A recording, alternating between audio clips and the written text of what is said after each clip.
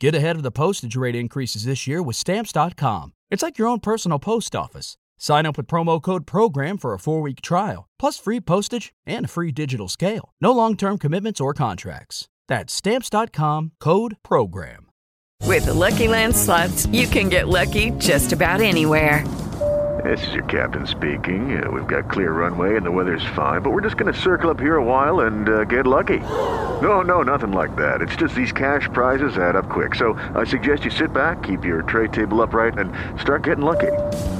Play for free at LuckyLandSlots.com. Are you feeling lucky? No purchase necessary. Void where prohibited by law. 18 plus terms and conditions apply. See website for details.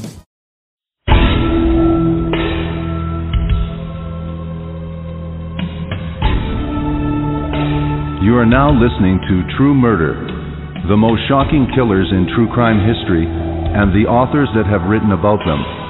Gacy, Bundy, Dahmer, The Night Stalker, BTK. Every week, another fascinating author talking about the most shocking and infamous killers in true crime history. True Murder, with your host, journalist and author, Dan Zupansky.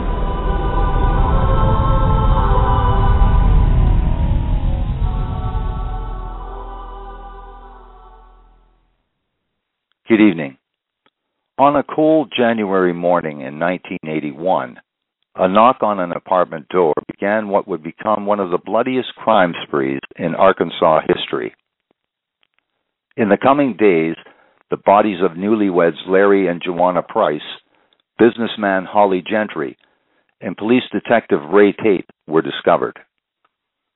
They had been executed in cold blood and discarded like so much trash. What kind of person murders 4 people in cold blood? Did the right one go to prison?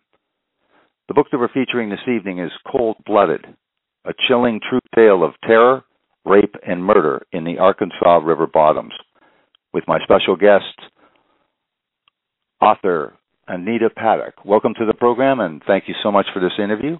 Anita Paddock. Oh, thank you, Dan. I'm happy to be here talking to you. Thank you so much. This is an incredible tale.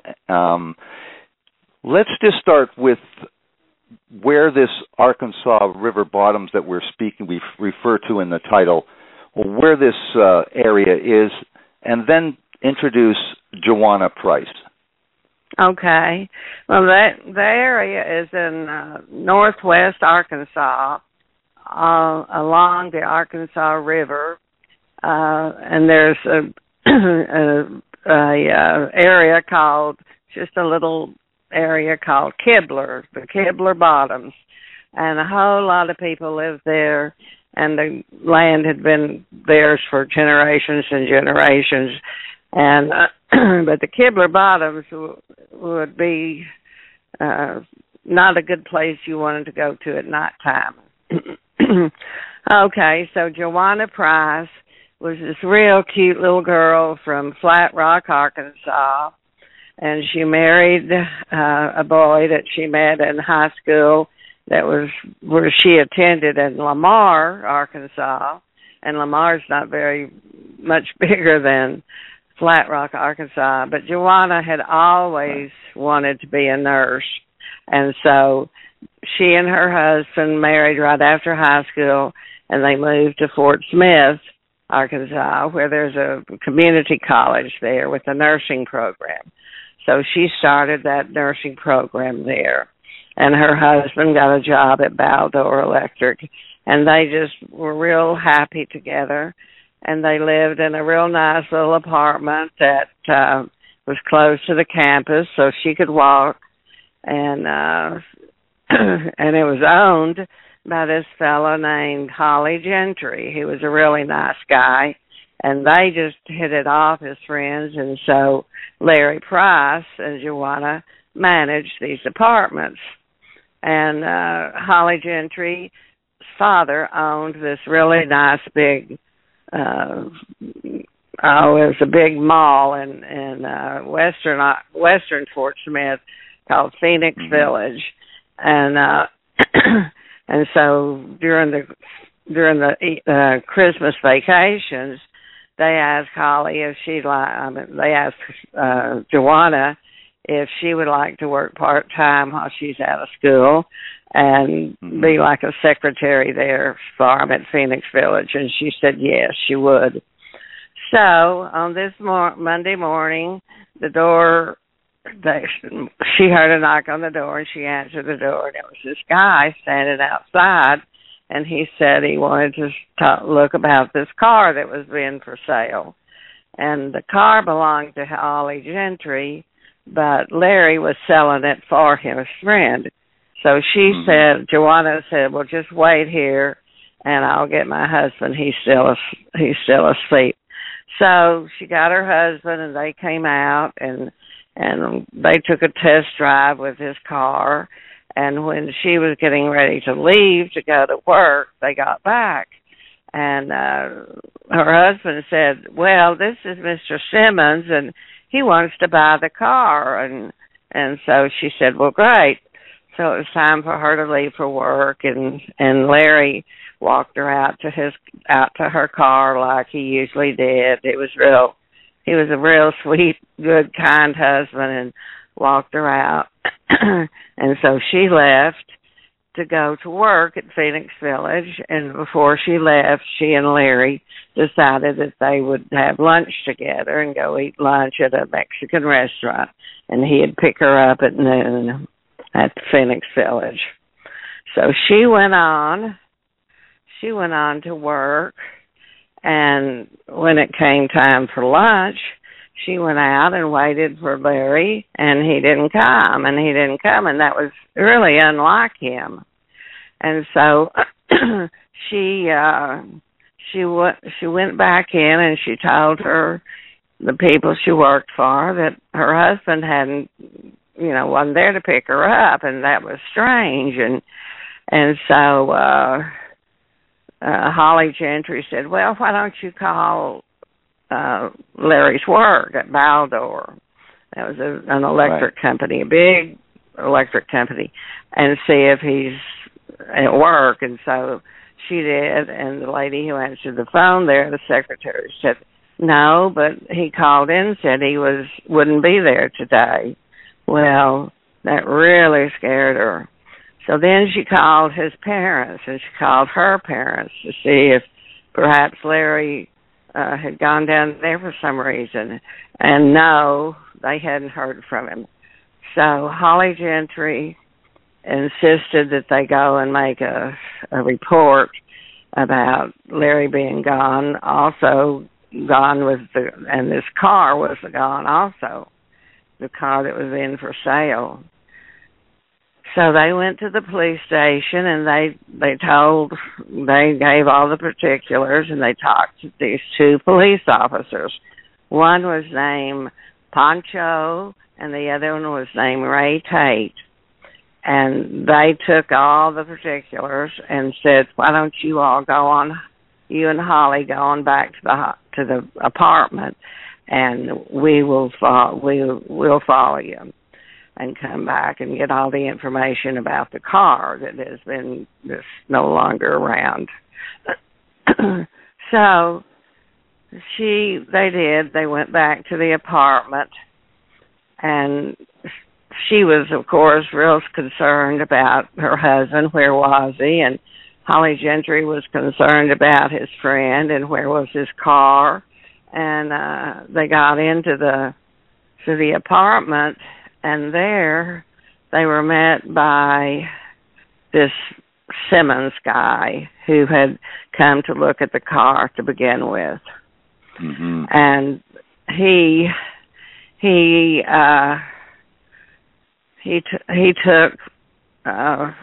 Ray Tate's gun, and he took his handcuffs, and he handcuffed him. And Jawana and Holly had already been tied up with some real heavy twine that he found in their house. And so there was the guy who looked at the car that morning, and his name was Mr. Simmons. And then there was Holly Gentry, and there was Jawana, and then there was Ray Tate. And the fellow named Pancho Davis, he had to go to a meeting, and so he he couldn't go with Ray Tate, but he was going to come later. Mm-hmm. And so they were in this apartment. It was on January the 5th, 1981. It was real cold. And Jawana was crying. She didn't know where her husband was. And Holly Gentry was a real Christian fella, and was always talking about Jesus and wanting people to get right with the Lord. And so Holly was giving this same spiel to this Mr. Simmons, and Ray Tate was just thinking that any minute now Pancho's going to be there. And Pancho got held up at his meeting, or he would have been there. Mm-hmm. All right, so here we have a man, we have a husband, Larry Price, missing, and the car that he was selling is also missing. And then we have Jawana, who is crying and hysterical because she doesn't know where her husband is, and she's scared to death. And then we have Holly Gentry, and we have Ray Tate.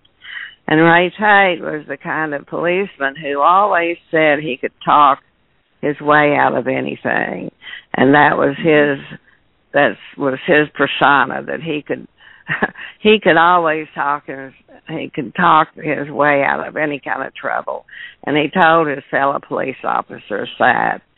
And so anyway, Ray Tate and Holly Gentry and little Jawana.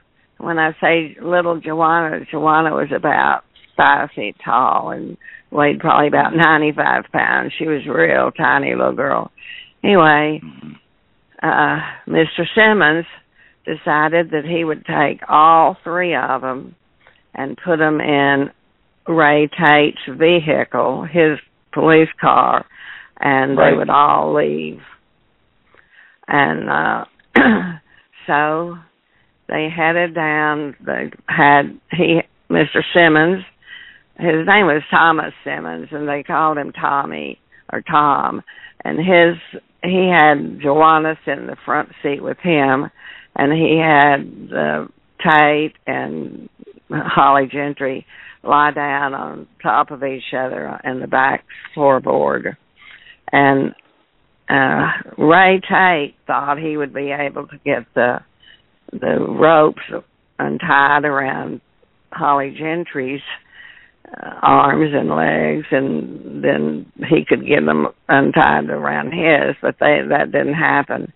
Anyway, they ended up down in the Kibler Bottoms, and so Simmons took them down there in the police car, and he shot them. He shot all 3 of them and raped Jawana. And then he put their bodies down in this kind of like a little trash heap that was on a farm belonging to Mr. McClure. And Mr. McClure the next day is who found the bodies of them. So they had to leave the bodies there at the crime scene until the state police was able to send a team there to take the bodies out and do all that they have to do. I'd like to read you a little bit about that crime scene, and while people are waiting. Okay.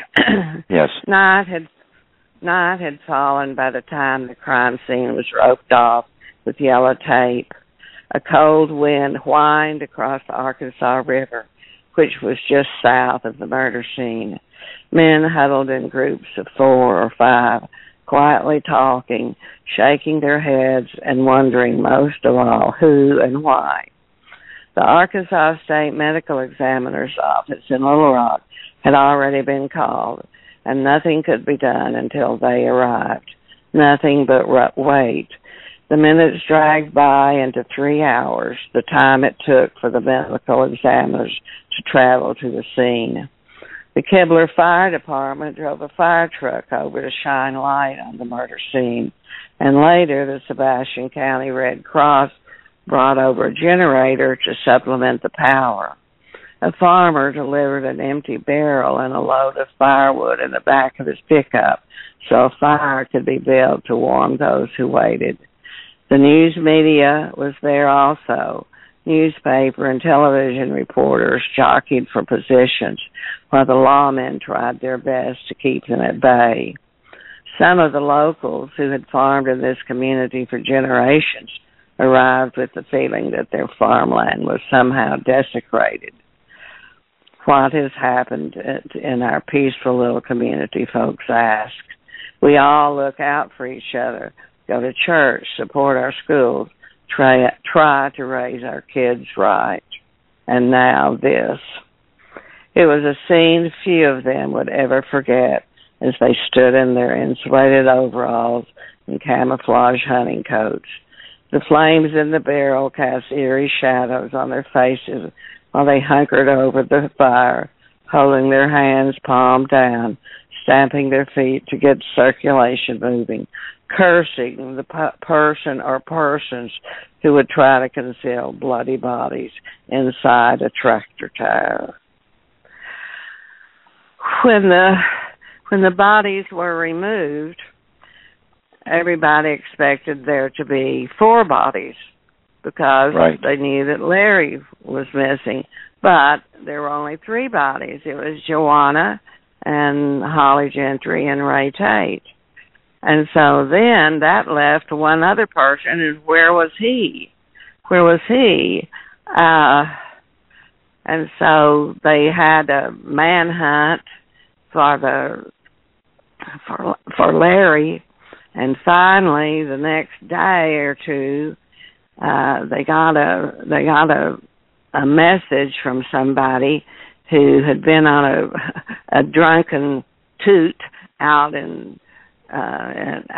close to the river bottom in this Clear Creek Park where people could go duck hunting.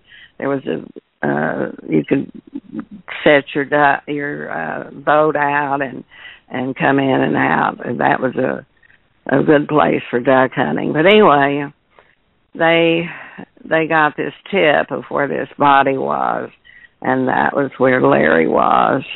And so then they figured out that this Simmons guy had stolen the car and taken Larry out to this Clear Creek Park, and he had shot him. And the strange thing, this guy, Simmons, he went, he had stolen a check out of a checkbook at the apartment, and he wrote himself a check for $300, signed it, forged the name by Larry Price, and stopped on his way from killing Larry Price. He stopped at a bank and deposited this check, and it was $300, and then he asked for $50 in cash, and so then he left. Well, he was doing all sorts of back and forth, taking a taxi cab here, taking a taxi there, putting this car here, putting his own personal car there, and he was just all over the place. I doubt that he could have done any of this by himself, but he was arrested because he was, when the next day, I'm getting ahead of myself, the next day after these murders and even before Larry Price was even found, they knew that all these people had been killed and that Larry Price was they were looking for him. And this Simmons guy, he very foolishly went back to the bank and said that he had deposited a check the day before, and he found out that it wasn't any good, and he wanted to get that check back. And so the lady who was waiting on him said, "Just a minute, I'll have to check on that."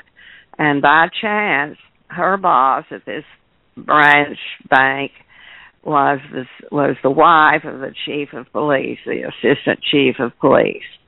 And so she, of course, had been hearing about everything from her husband. And so she got the license number of this car, and she called her husband, and he said, "Honey, you may have solved a crime of the century here." And so that's how they found this Thomas Simmons. He had a job, and they had the license number and knew where he worked. And so they went to his place of employment and picked him up and took him to the jail and arrested him. Anita, let's stop for a second for these messages. With the Lucky Land Slots, you can get lucky just about anywhere. This is your captain speaking. We've got clear runway and the weather's fine, but we're just going to circle up here a while and get lucky. No, nothing like that. It's just these cash prizes add up quick. So I suggest you sit back, keep your tray table upright, and start getting lucky. Play for free at LuckyLandSlots.com. Are you feeling lucky? No purchase necessary. Void where prohibited by law. 18 plus terms and conditions apply. See website for details.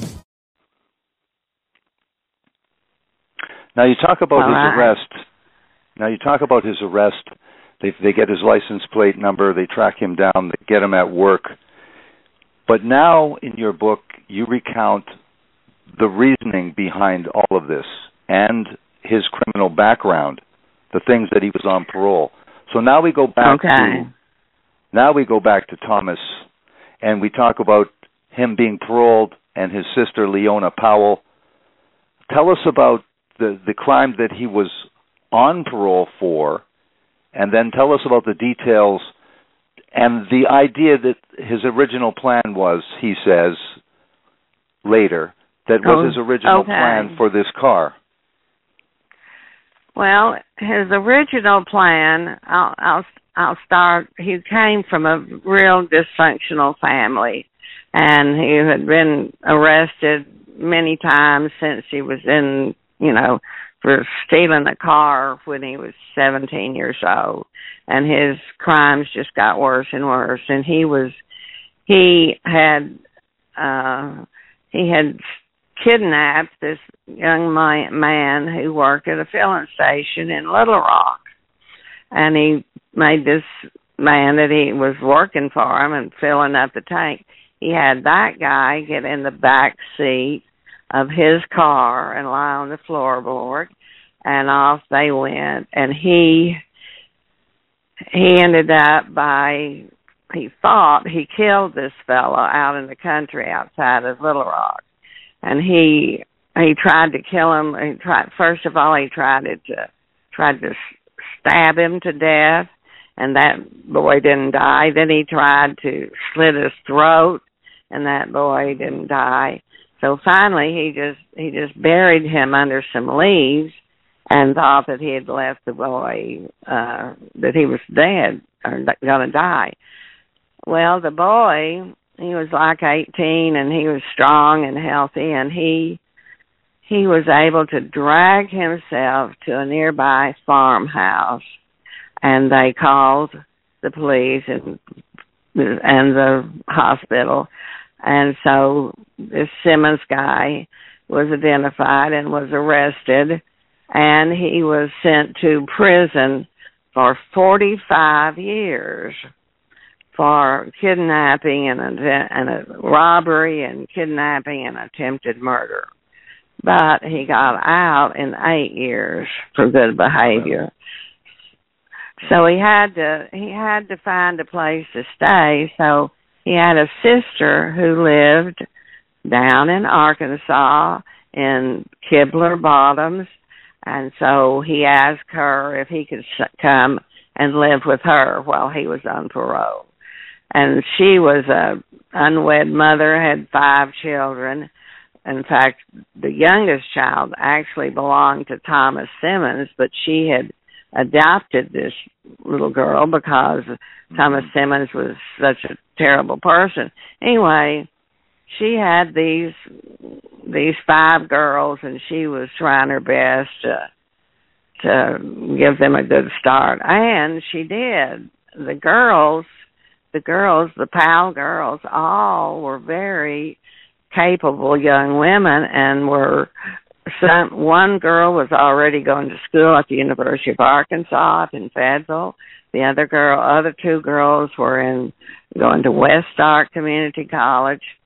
And then there was the other girl was very popular in high school. She was she was head of the annual staff and put out the newspaper. Anyway, they were a nice family, and old Simmons came to live with them, and he thought that he could maybe redeem himself from his criminal ways, and he had gone to, when he was in Leavenworth prison, he had gone to some classes and did very well in computers classes. So he wanted to go to the community college, West Stark in Fort Smith, and he got accepted, as a matter of fact. But he didn't have any money to pay the tuition or buy his books. And so I think that when he saw this car for sale, he thought he would steal that car, sell it to somebody he knew from prison days who would buy it, and then he would have the money and he could start his college education. That was what the rumor sort of was. But I do know that Simmons hung out at West Ark in the Student Union. He hung out there. People remembered seeing him out there, and he had, signed up to take some college courses. He wasn't dumb. He was when he was taking these college courses, he read, he took some English classes and literature classes, and he knew the Grapes of Wrath. He knew all these American authors and War and Peace, and I mean he was not dumb, but he lived a life of crime, and there was no way he was going to get out of it. No way whatsoever. So when they found Larry Price's body, then that accounted for all the 4 people, and those were all sent down to for autopsies down in Little Rock. And this was a really sad thing. Little Jawana's face, while she was buried in that tire pit, there were some dogs down in there who had puppies, and her little face was eaten off by those dogs. Let's talk about Leanna Powell, Thomas's sister, but she has a boyfriend. She has a boyfriend. Yeah, she has a boyfriend, and the Squeeb was from this big, large family, the Bryant family in Kibler, and he didn't do much but just hunt and fish, and he was a real little guy, and he weighed about 120 pounds, and he was about 5'7" or so, but he and Leona were girlfriend and boyfriend. And when Thomas Powell moved into Leona's house, well, they did some drinking together. And so everybody in the community, the Kibler community, when this happened, they all thought that Squibb was behind it because he knew that they were friends, but Squibb was he was in Mississippi on a duck hunting thing with 4 or 5 men from around there. And so Squibb could not have done it unless those 4 or 5 men just made did an alibi for him. I don't know. But it was. What about the gun? What was discovered by the police in terms of his connection to the gun? Oh, okay. Well, there was a gun at the bottom of the bodies that were found in that that little pit thing. There was a gun in there, and it was the same kind. It was the same gun that had been used to kill the people, and that gun was traced back to Squibb, and Squibb had 2 years earlier he had gone and to the police department and declared that gun had been stolen. That was 2 years before. But someone can say a gun has been stolen and then it really hadn't been. Sure.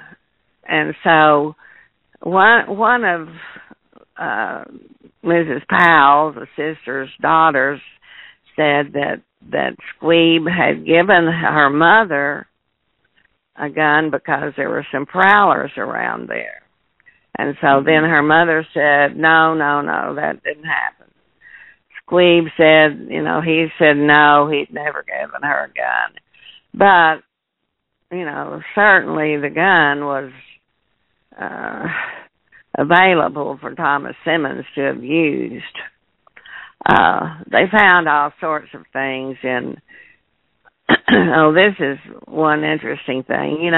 Thomas Simmons took everybody out to Kibler Bottoms and Tate's police car, and he left the police car at this filling station, a truck stop, and so a Van Buren policeman was patrolling the area, and he saw Tate's police car. Of course, there was all sorts of bulletins out to be looking for all these various cars, and so they looked under the chassis of the car and saw all this dirt and saw all these kind of weeds and mud and sand.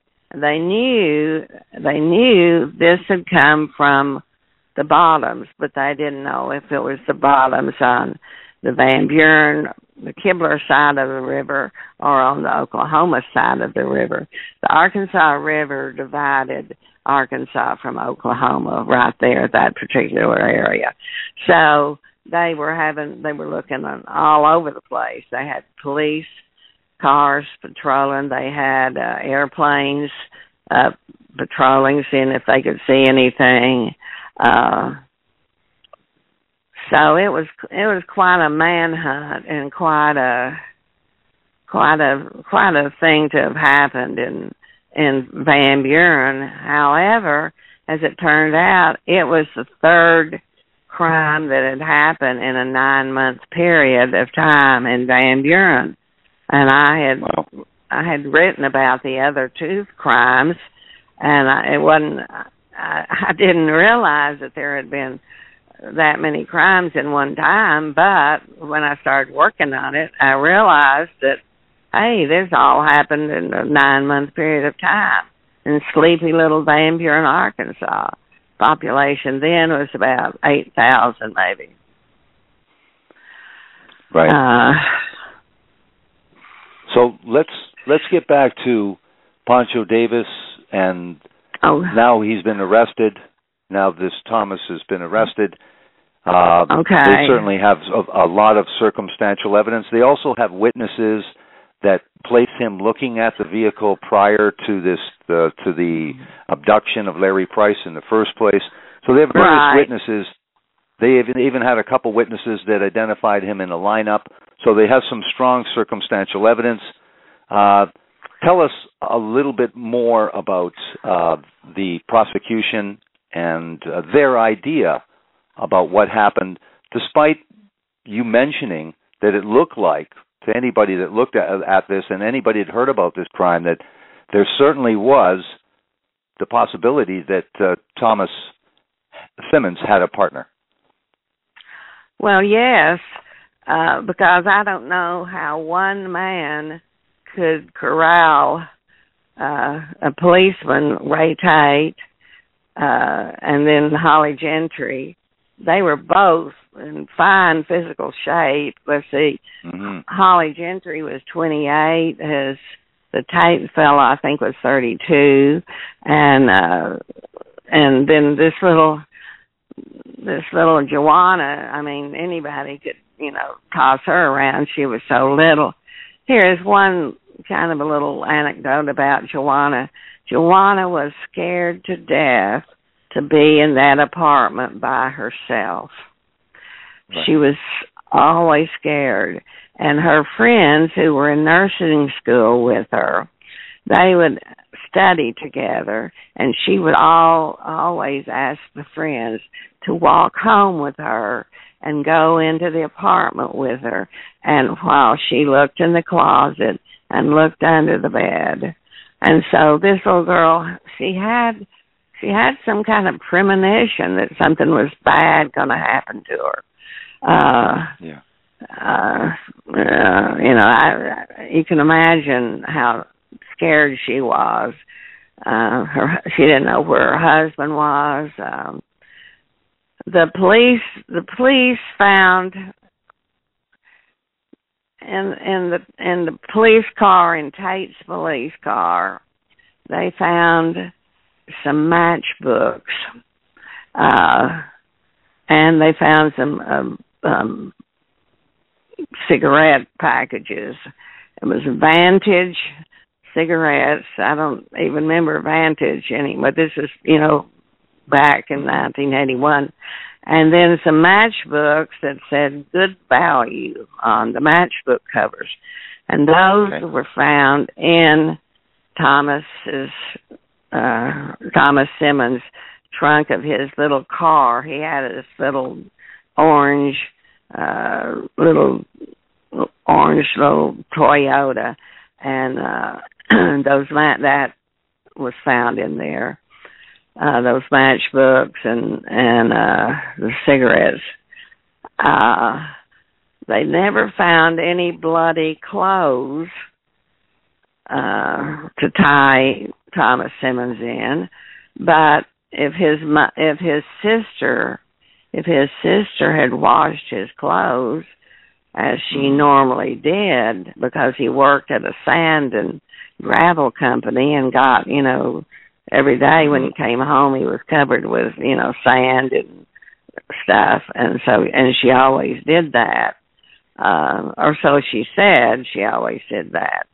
She might have been lying for him. She might have been scared of him. I don't know. You might have made a good point, though. You might have made a good point, though, in that he seemed to have the technique, because as you read in the book, Holly Gentry was a very fit guy, and cryptically he had a conversation with his other physically fit brother, and they were talking about the Iran-Contra hostage affair, and they talked specifically about that they would rather, and they knew that it would be better to die where you were taken hostage rather than to go with the kidnapper. And they had this strangely cryptic conversation. And the thing is that Detective Tate was another person that wouldn't have went without a fight, wouldn't have stopped planning right to the very end to be able to escape.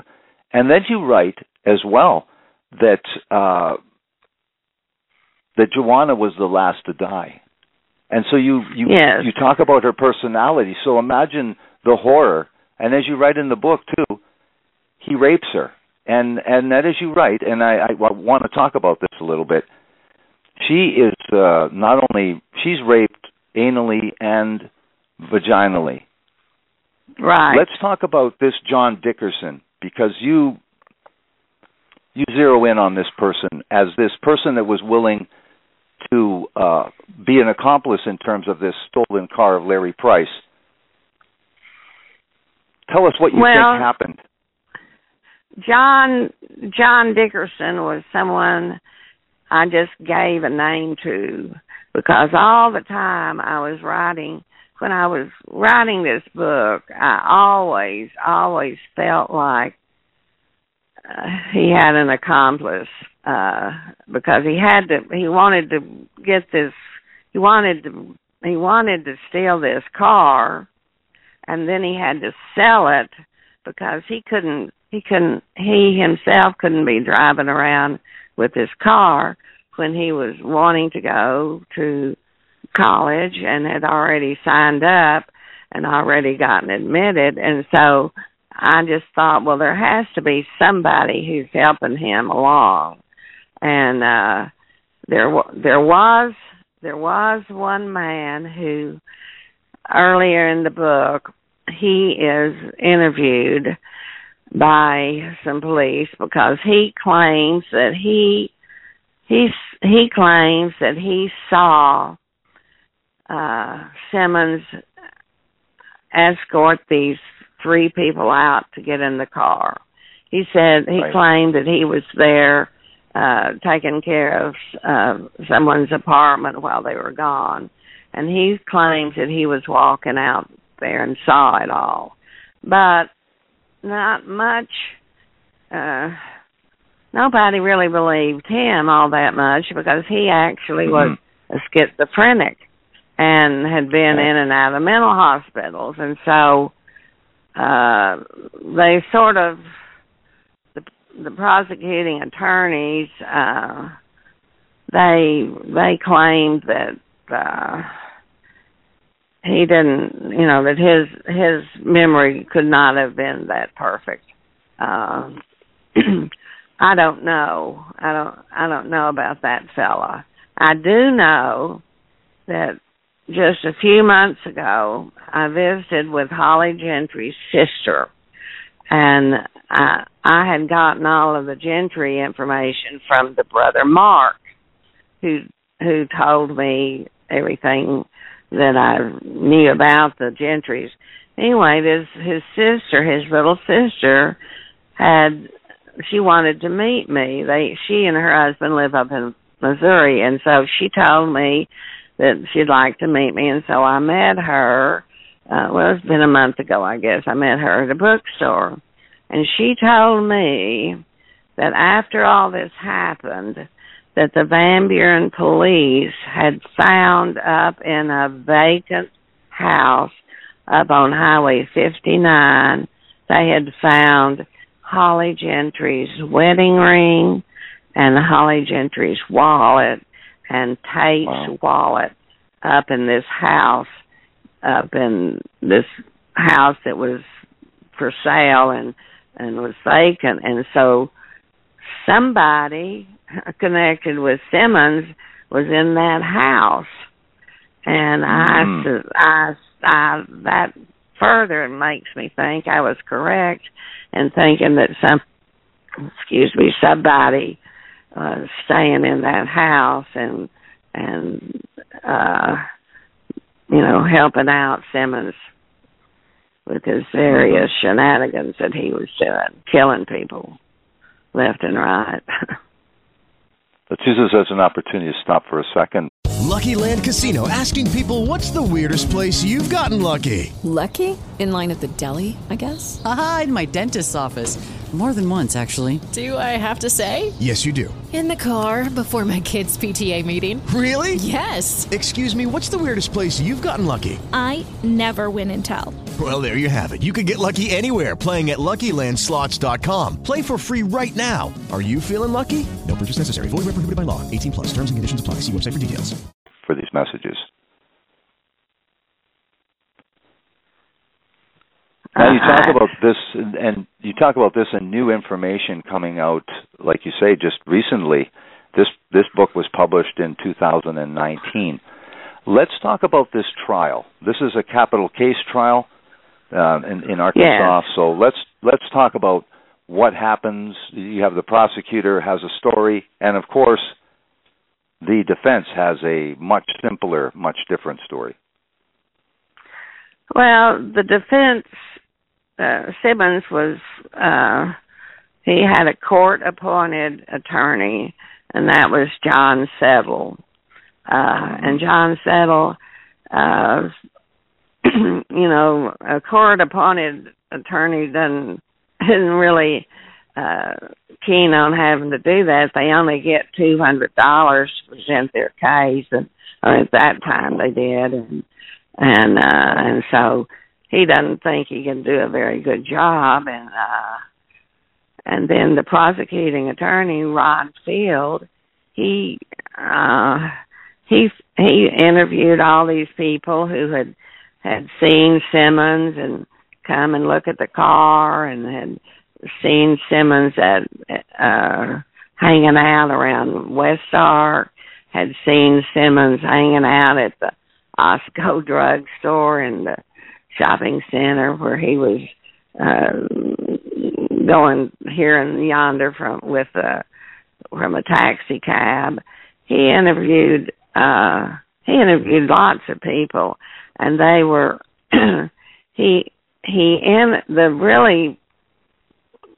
the ones who were really the most interesting, I thought, and I had the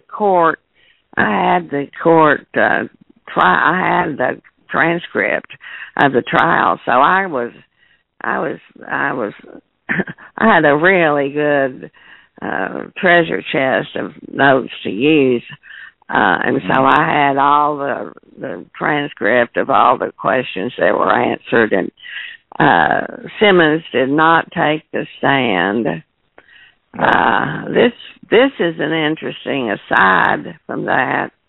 They filed, of course, all sorts of appeals that are automatically filed, and then Simmons,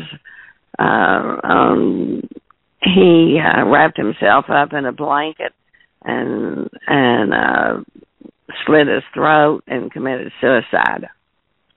Now, I don't know why in the world you would wrap yourself up in a blanket, and I don't see how in the world you could slit your own throat. I think he might have. Now, have you heard of the Dixie Mafia? Yes, it's been discussed on the program, yes. Okay. Well, the Dixie Mafia is just a group of bad folks who originated down in Mississippi, and I know that they killed a judge down there, and but they're just a bad. They would be like the mafia. The Dixie Mafia is the bad folks who live in the South and commit crimes and they're just bad folks. And and now Simmons was in prison so many years, obviously with somebody who was probably, it would stand to reason that he might know somebody in the Dixie Mafia. And so it could be that whoever he was going to sell the car to was part of the Dixie Mafia. I don't know, but I could just, toss that out from a thinking. And so it also could be that Simmons took the rap for killing everybody instead of it really being some Dixie Mafia people. Now, that's another thing to toss out. And Simmons was a cellmate of this fella who I wrote about in my second book, who had killed these people who he had robbed a jewelry store, and he had killed a man who owned a store and his daughter. And supposedly that fella killed those people was part of the Dixie Mafia. And so if he was a cellmate of this Simmons guy who might have, pleaded that he took the fall for these other guys. He could have killed him. He could have wrapped him up and slit his throat. I don't know. Well, you're right. You're right that you have your doubts about whether it was an actual suicide, and then you talk about a Eugene Perry and that his connection to the Dixie Mafia. I don't know about the ideas that you speculate, but there are various reasons for being killed in prison. But I think your idea that it's unlikely a suicide, you write that why would he wrap himself in a blanket beforehand? So there was at least some questions as to that as well. Ironically, if he were to commit suicide this way by slitting his own throat, is very similar to what he tried to do with the young boy. Unfortunately, he didn't kill that boy by slitting his throat. You talk about the trial itself, capital punishment. The prosecutor did an admirable job. John Settle, the defense attorney, basically said that all they could really prove that he had forged a check, that initial check, that he had stolen that blank check. But you say very much that was his undoing. And that trial, along with the circumstantial evidence and the witnesses that placed him in various places, that he did receive that capital punishment. And then once his appeals were exhausted, that's when you say that this slitting of the throat suicide occurred. Well, suppose he told somebody, Simmons told somebody, that he was going to commit suicide because he didn't want his family to have to go through being talked about when his electrocution date was set. He didn't want them to have to go through all that again, which seems sort of flimsy to me, because when he did commit suicide, that brought about some speculation as well. I don't know. Now I'm from around here, and so I grew up. I was born in Crawford County. My daddy had a store, and all of his customers were farmers in Kibler, and so I know a lot of people around here, and which has sort of made it easy for me to be able to write these books about crimes that have been committed here, because I'll know people whom I can talk to, and they'll tell me things, and so I don't know. I really don't know how. I really don't know if Ron Fields, the prosecuting attorney, if he knew some things, but he just, he might have just not want to have gone through it all and just said, "Oh, this guy did it, and just be done with it," because he was taking care of some other. There was a trial that was coming on after him, after this was completed with the. I don't know. Sometimes. I think what we're seeing. I think in my experience I've seen is that what happens with the prosecutor is that, very much like anyone that could look at this, looked like that there was likely a partner. If you looked at Squeeb, and Squeeb had people willing to testify and did testify that he was in Mississippi hunting, I'm pretty sure because of that connection with the gun, they would have liked him to be that second person. Now, the other person, the car thief, as you write, really didn't have any other record other than car theft.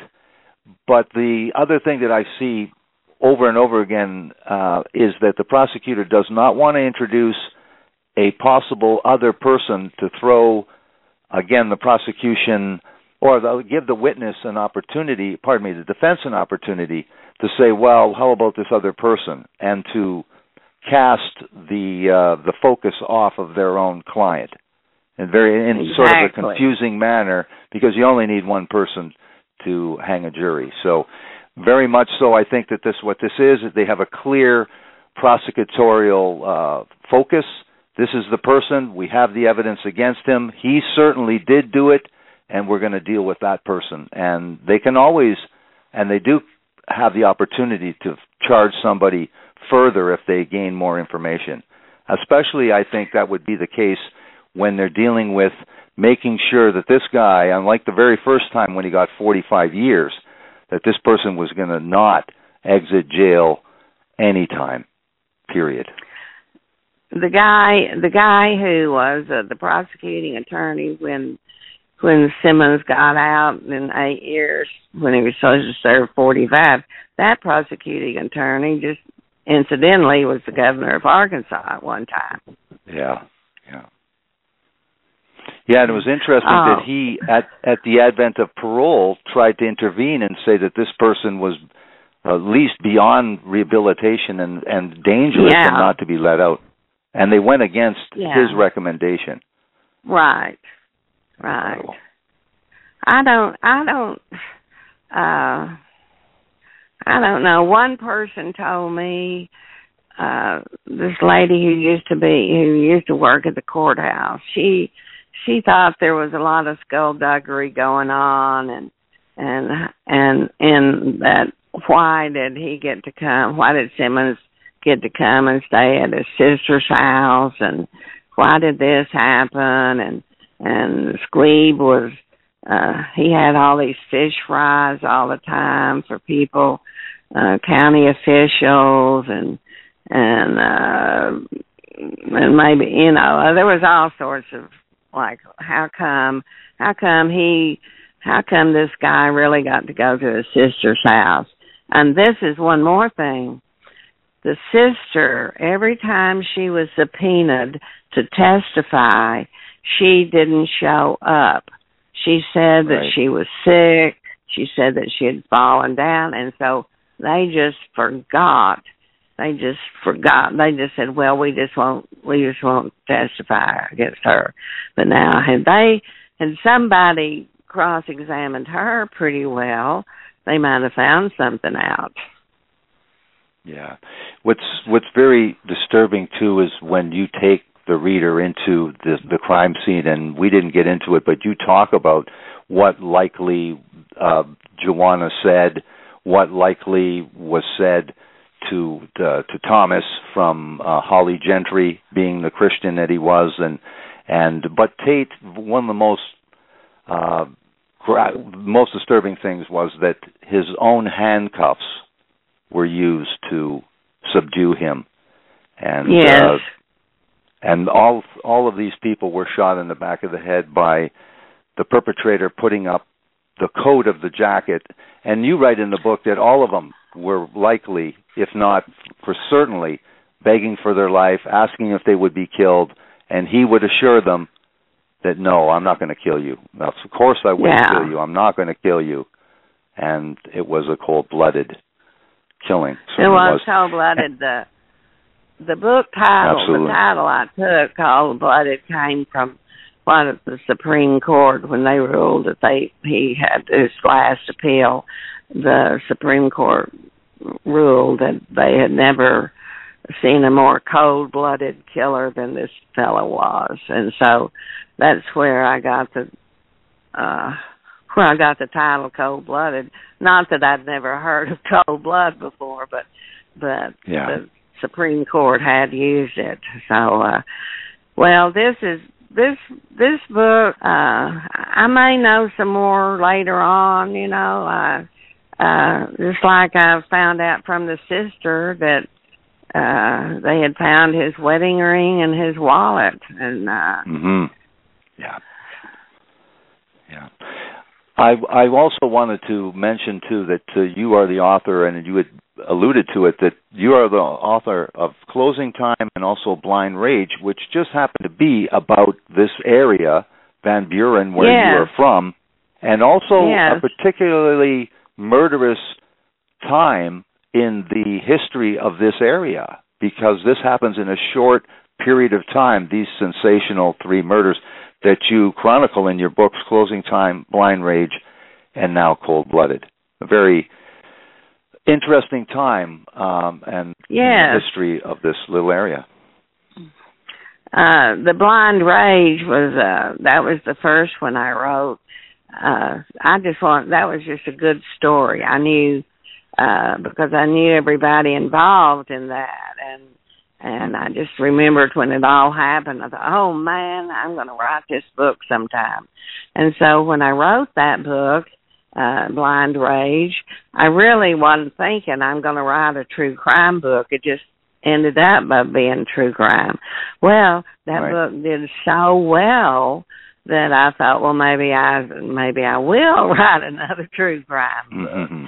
And then, they kept appearing, and I'm working on this. I've got another one that I'm working on right now that actually takes place over in Fort Smith. Not too far. Not too far. No. Because Fort Smith plays prominent in this story as well. Yeah. Oh, well, Dan, it's been fun talking to you. Boy, I'm telling you. Thank you so much. Really you're a thorough reader. Everything you brought up, I thought, whoo, he is a thorough reader. That's amazing. How many of these books you have to read in order to talk to the authors?